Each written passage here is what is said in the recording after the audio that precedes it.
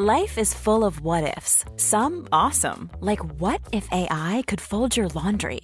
And some, well, less awesome, like what if you have unexpected medical costs?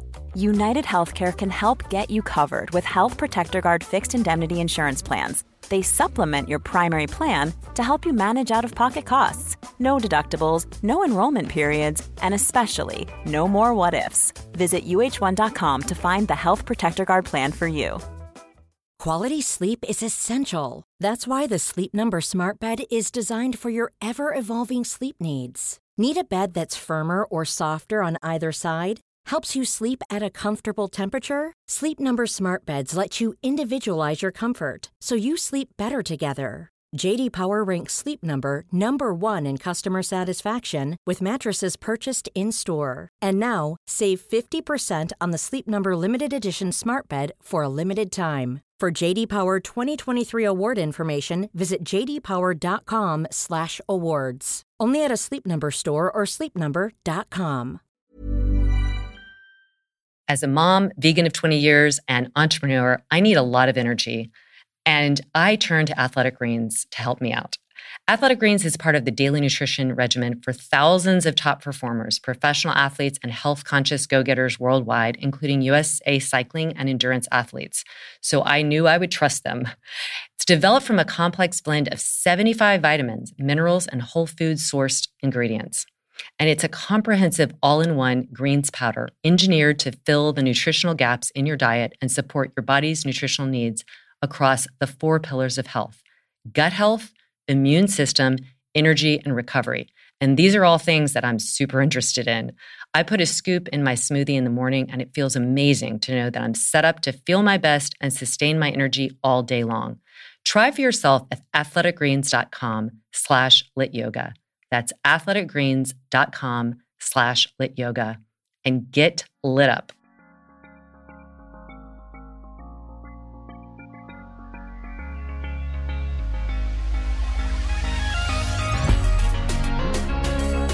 Good movement, and welcome to Redefining Yoga, a lit yoga podcast, which is designed to investigate all aspects of the modern evolution of yoga from my background as a physical therapist and lover of movement.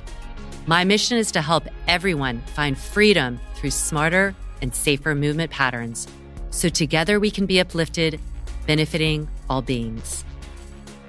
Welcome to Wednesday Q&A, where you all ask the questions and we answer. I am joined, of course, by my fearless co-host, beautiful Kristen Williams, physical therapist and senior lit teacher.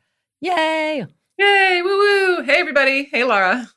Hey. Good to see you. Okay, we'll get started off with our beautiful Julie Glick, who wrote in a really wonderful question.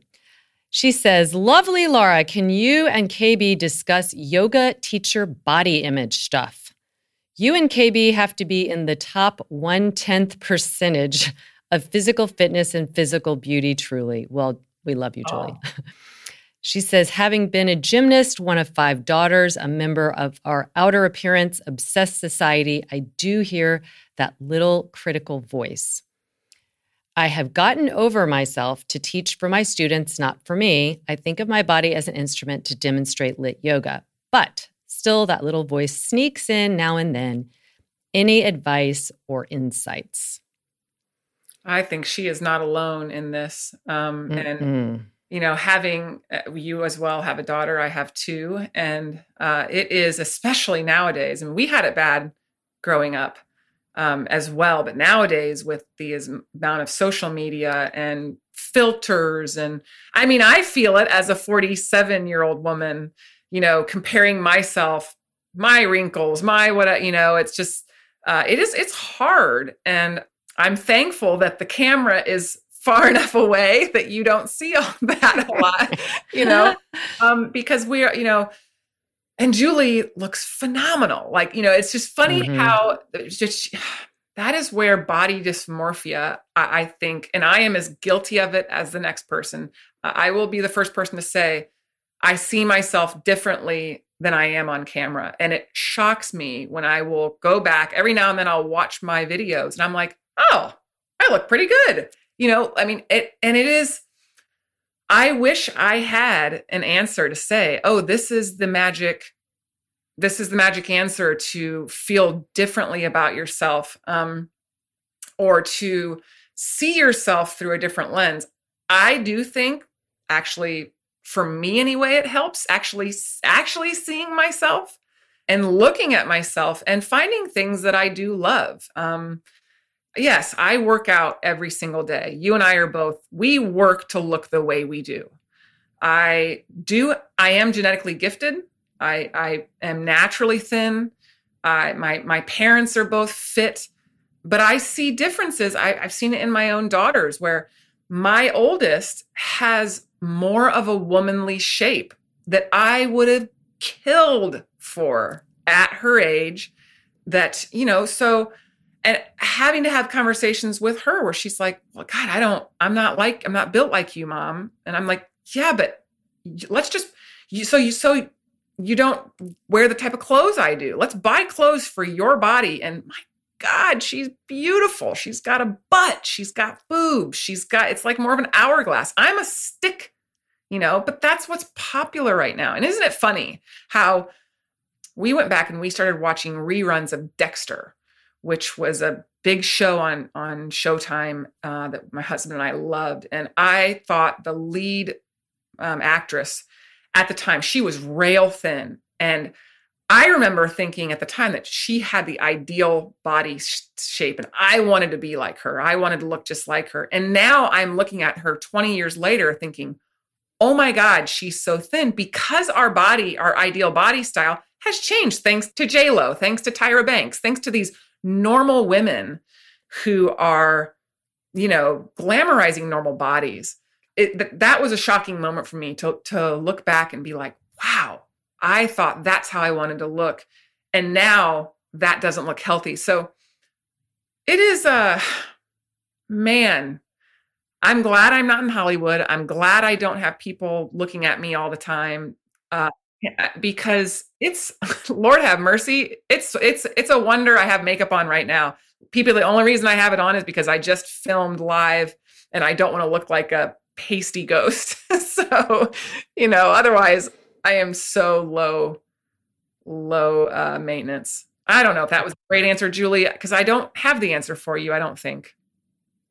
I think that was a beautiful answer. And I really think that it is so important to recognize the voices in our head that are really not serving us. Like she said, this critical voice. It's like, there's this great, it's not a story. It's a passage. I don't have it. I think it's Rumi. And I've read it in teacher trainings before. And it's basically like, welcome the guest into the house. And it's like, you can welcome that guest who is not actually that kind. And just to see that voice for what it is, that it is, the kind of lesser version of you, the one that's been influenced by society and culture, and that is going to be like, well, you're not enough, you're not this, you're too that, you're not and I think we're not going to be able to drown it out, because I think, like to your point, we're so wired, and it's wired because we're living in this world. Unless you're in an isolated island, like how wonderful would that be? I mean, you and I have both been like camping trips or bike where you're not looking in a mirror and you're not putting on anything, and you just don't even, it doesn't even occur to you like how you look. And I think that we have to recognize that inner voice has been put there by a lot of other influences. And when we pare everything away, what people really want from us, and we should want this for ourselves, is like being a good person. And like Julie is, she's such a beautiful person. And when you hear that critical voice, that's little Julie, that's teenage Julie, and just be like sympathetic and kind, but recognize like, yeah, there's a beauty in growing older, even though culturally, or at least societally, I think culturally it has been really valued. Our society, like after a certain age, you just are not looked at. I was talking with this on a podcast with this woman who's a master rower, Rebecca Careau, and she said, after you're like in your mid 40s to 50s, you become invisible. And when she said that, I was like, oh, there's just this knife. And we become invisible as from a societal ideal, but that doesn't mean we are invisible. And that's where we have to really change the wiring and change and appreciate. And on those days you wake up and you're like, oh my gosh, when you look in the mirror, this is not me I'm looking at, and it's kind of sometimes you laugh, I don't recognize this person as much. And you just keep doing the things that fuel you inside and try and match your insides and outsides as much as possible. So, Julie, I don't know if we answer your question. I think it's to say that, and Julie has the cutest figure possible. She's tiny and everything. So I think it isn't necessarily about size. It's about, what we want as an ideal that has, again, been kind of projected on us. And I think the more that we can embrace and love our parts, and I'm like you, sometimes I'll see myself on camera and I'll be like, wow, I don't, we do need to look at ourselves and be like, look at me, look at what I can do, look how strong I am.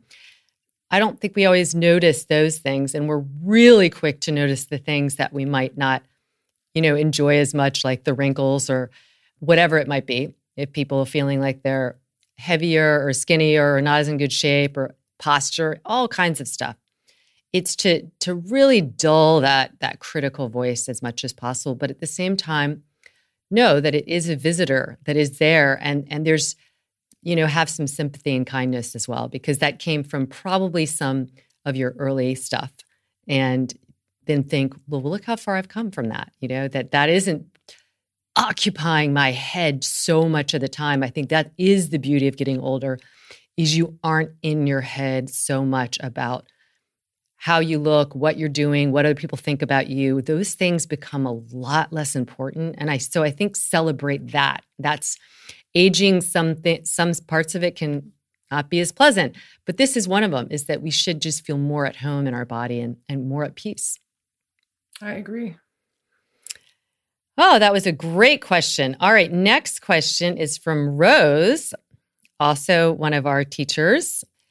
Hi, Laura. I have a friend client who said she had a procedure done where the tissue was clipped that connected the bottom of her tongue to her lower palate. She said immediately she felt a shift and had ranges of mobility she never had before, like touching her chin to her collarbone and being able to touch her fingers overhead. I wonder what you know about this, and if you could talk about why this sudden range of mobility. Fascinating. I'll be upfront. I will tell you what I imagine is happening, but I don't know enough about this to really tell you the real ins and outs. But I know, for instance, our feet. If we think about our feet, we think about just the tissue around the feet. But the tissue of the feet come up from the base of the feet, from the toes, all the way up, all the way into our head and into surrounding neck and into the jaw. And they've shown that, you could try this right now. We're going to do this in my foot workshop, by the way, which should be around the time this comes out. Where you can move your feet and then stop moving your feet and then move your neck a little bit. And what is often experienced is after you move your neck, your feet move easier and then your neck moves easier. So we already know right there's connections. So with those connections, there's also connections from the tissue around the skull that goes into your jaw. And it's not just inside your cheeks, but all around into that palate above. And so I'm imagining that whatever was, locked down, by just clipping it, freed up some of that, the suboccipitals. And if you free up your neck, it's not just your neck. You're going to go down into your shoulders, not just your shoulders, go down into your pelvis. So that would be my just critical thinking answer, is that all that stuff is connected, and by freeing some actual tissue in the palate, it freed up things around the skull, into the shoulders, etc. I agree with you. I too don't know the exact, anatomical changes, but I suppose, I know in physical therapy, a lot of times when we are working with the head and neck, we sometimes cue, put your tongue to the roof of your mouth, to open up that tongue. So she, by releasing that little, I know she's talking about that little thing that, how really tied down. So opening up, she basically allowed more space for her tongue. So almost, and more ability to bring the tongue to the roof of the mouth, which allows more, we will do that as a way to cue people to allow more mobility, or we'll cue the eyes, turn and look, and people just turn and look their eyes, and you have your hands on the backside of their neck and you feel muscles shift. So there is such an intricate play that we know about just from little treatment techniques that we do. And yet I can't articulate, well, this is why. But I would assume she basically freed up that motion of the tongue, like you said, which then, into the throat, into the hyoid, which just then to the neck, to the dot, that you connect that song we always said, the head bone's connected to the neck bone. Yeah, it's there for a reason. And it's so, so true. I love that you're going to be working with the feet in relationship to the head and neck, because people forget about that. Physical therapists forget about that. Doctors absolutely forget about that. We become very myopic in our vision as opposed to global. That right there, your friend's surgery is a classic example of global health, really. Mm-hmm. Yeah. It's so true. And like you were saying, like if you've ever been in a situation where you're clenching your jaw, whether you were cold or fearful or anxious or whatever, when you do that, there's a natural tendency for everything to kind of constrict and contract. And so there is so much in the jaw, in the mouth, that has that. And I love how you mentioned about the eyes, because right underneath the hairline, if you go up above the hairline and your eyes are closed and then you open, you will feel those are triggered by your occipital nerve and to the suboccipital muscles get ready. They're like, oh, eyes open, we're ready. And it's super fascinating. It is. All right. We have Veronica Functional Yoga. How can supination and pronation of the feet affect your yoga? What can you do about it? Oh, well, that's a great question. Once again, just like you were talking about, I'm sure you'll be addressing this in your foot module. But when we think about what's happening at the foot is the first thing that hits the ground. And pronation or supination, people, it's the big... And can you just say for anybody that's listening who might not know what that is? Sure. So when you supinate the foot, if you can imagine rolling to the outer edge of the foot would be supinating, and then pronating the foot would be rolling to the inner edge. We also call that inversion, eversion, in an open chain position. But there's the big hot topic is, overpronation. People they underpronate. They're supinators. That's normal motion of the foot. The foot during the gait pattern, it supinates at heel strike, it pronates through mid stance, and then it supinates again as you push off. And so how is that going to affect your yoga practice? Well, it can affect it greatly if you are, as with any weight-bearing exercise, if you aren't able to do one or the other, or if you are perhaps unable to come to neutral and find that mid-range between the two, it can affect all the way up the chain. If you are over pronating, meaning, dropping that arch down, it's going to affect up at the knee. The knee will overly internally rotate, the hip as well. We see it in a lot of our asymmetrical poses or open hip poses, where that can be greatly impacted by what's happening at the ankle as well as the hip. So there's a fascia that runs from the inside of the foot all the way up into the groin, wrapping around. And the pelvis is the crux of our yoga practice, really, at least our lit yoga practice for certain. So we forget about those guys down there, and to our own detriment, I think. So maintaining appropriate foot mobility and strength is important, not only for your yoga practice, but also for your life. What do you have to say about that, Laura? Yeah. So, pronation and supination, again, we should be able to have that. We want that. So the foot is so fascinating. Leonardo da Vinci said it is like the masterpiece of engineering. And it really is, because it's It needs to be mobile, but it also needs to be stable because it's taking this wonderful exchange of energy from the ground up into the body, up into the pelvis. And then, so the pelvis and the feet really communicate a lot. And so like, for instance, I know on my right side, for various reasons, my right foot is not as strong. My right outer hip is not as strong, even though it is my dominant side. It's too loose, right? So my foot will tend to fall in, like on those one-legged, if I was like in an airplane or something, and I just have to look down in it and be like, come on, sucker, because it just wants to do that pronation, which again, pronation, unfortunately, has gotten to be a bad term. It is necessary. We need it in our gait cycle. But if I'm in a balancing pose, if I start to pronate too much, that weight bearing up into the pelvis is not symmetrical. It's going to go into the lateral hip, into the medial knee, and I'm not going to be stabilized as well. And so I think that, it does affect it because, again, on that side where I'm pronating, it really affects my balance. It affects the firing of the muscles. My glute med and needs to come in more to help stabilize. It affects the hip that wants to internally rotate, like you were talking about. And then I imagine if somebody was really rolling out, they're going to have kind of opposite issues. We do see pronation more than supination as a non-neutral foot. So really just pay attention. Look down. Like I look at my foot. Like that visual looking at my foot when it wants to come in, and I use my hands. So I'm on my right foot. I put my left hand on my inner right knee to help that foot, therefore to help the energy from the foot up into the pelvis.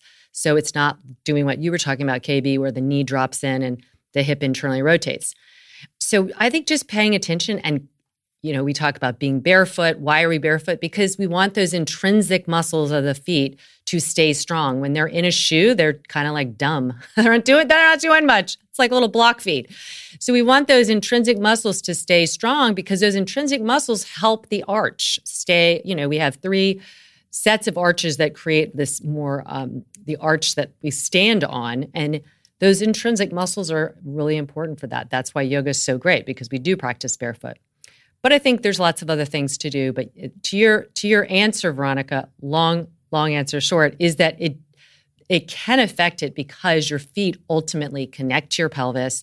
And then as we know, our pelvis connects to the spine and how all the core muscles are able to come in and stabilize. So we can still balance. We can still probably do things. It's just like with everything else, we're trying to optimize the performance of all the muscles activating as they should and stacking the joints so there's like less wear and tear. So that's where we do need to pay attention to what the feet are doing, because that wear and tear can come in above in the knee and the hip, even in the low back. All right, everybody. Well, that was wonderful. Those were great questions. We will come back next week. And as always, you can write us. You can direct message either one of us. I'm Lara.Hyman on Instagram. KB is KBWilliams99. Always enjoy hearing what you have to ask. These are great questions, from body image to feet and everything in between. So keep them coming. We love you. I love you. Love you. And as always, we're pulling for you.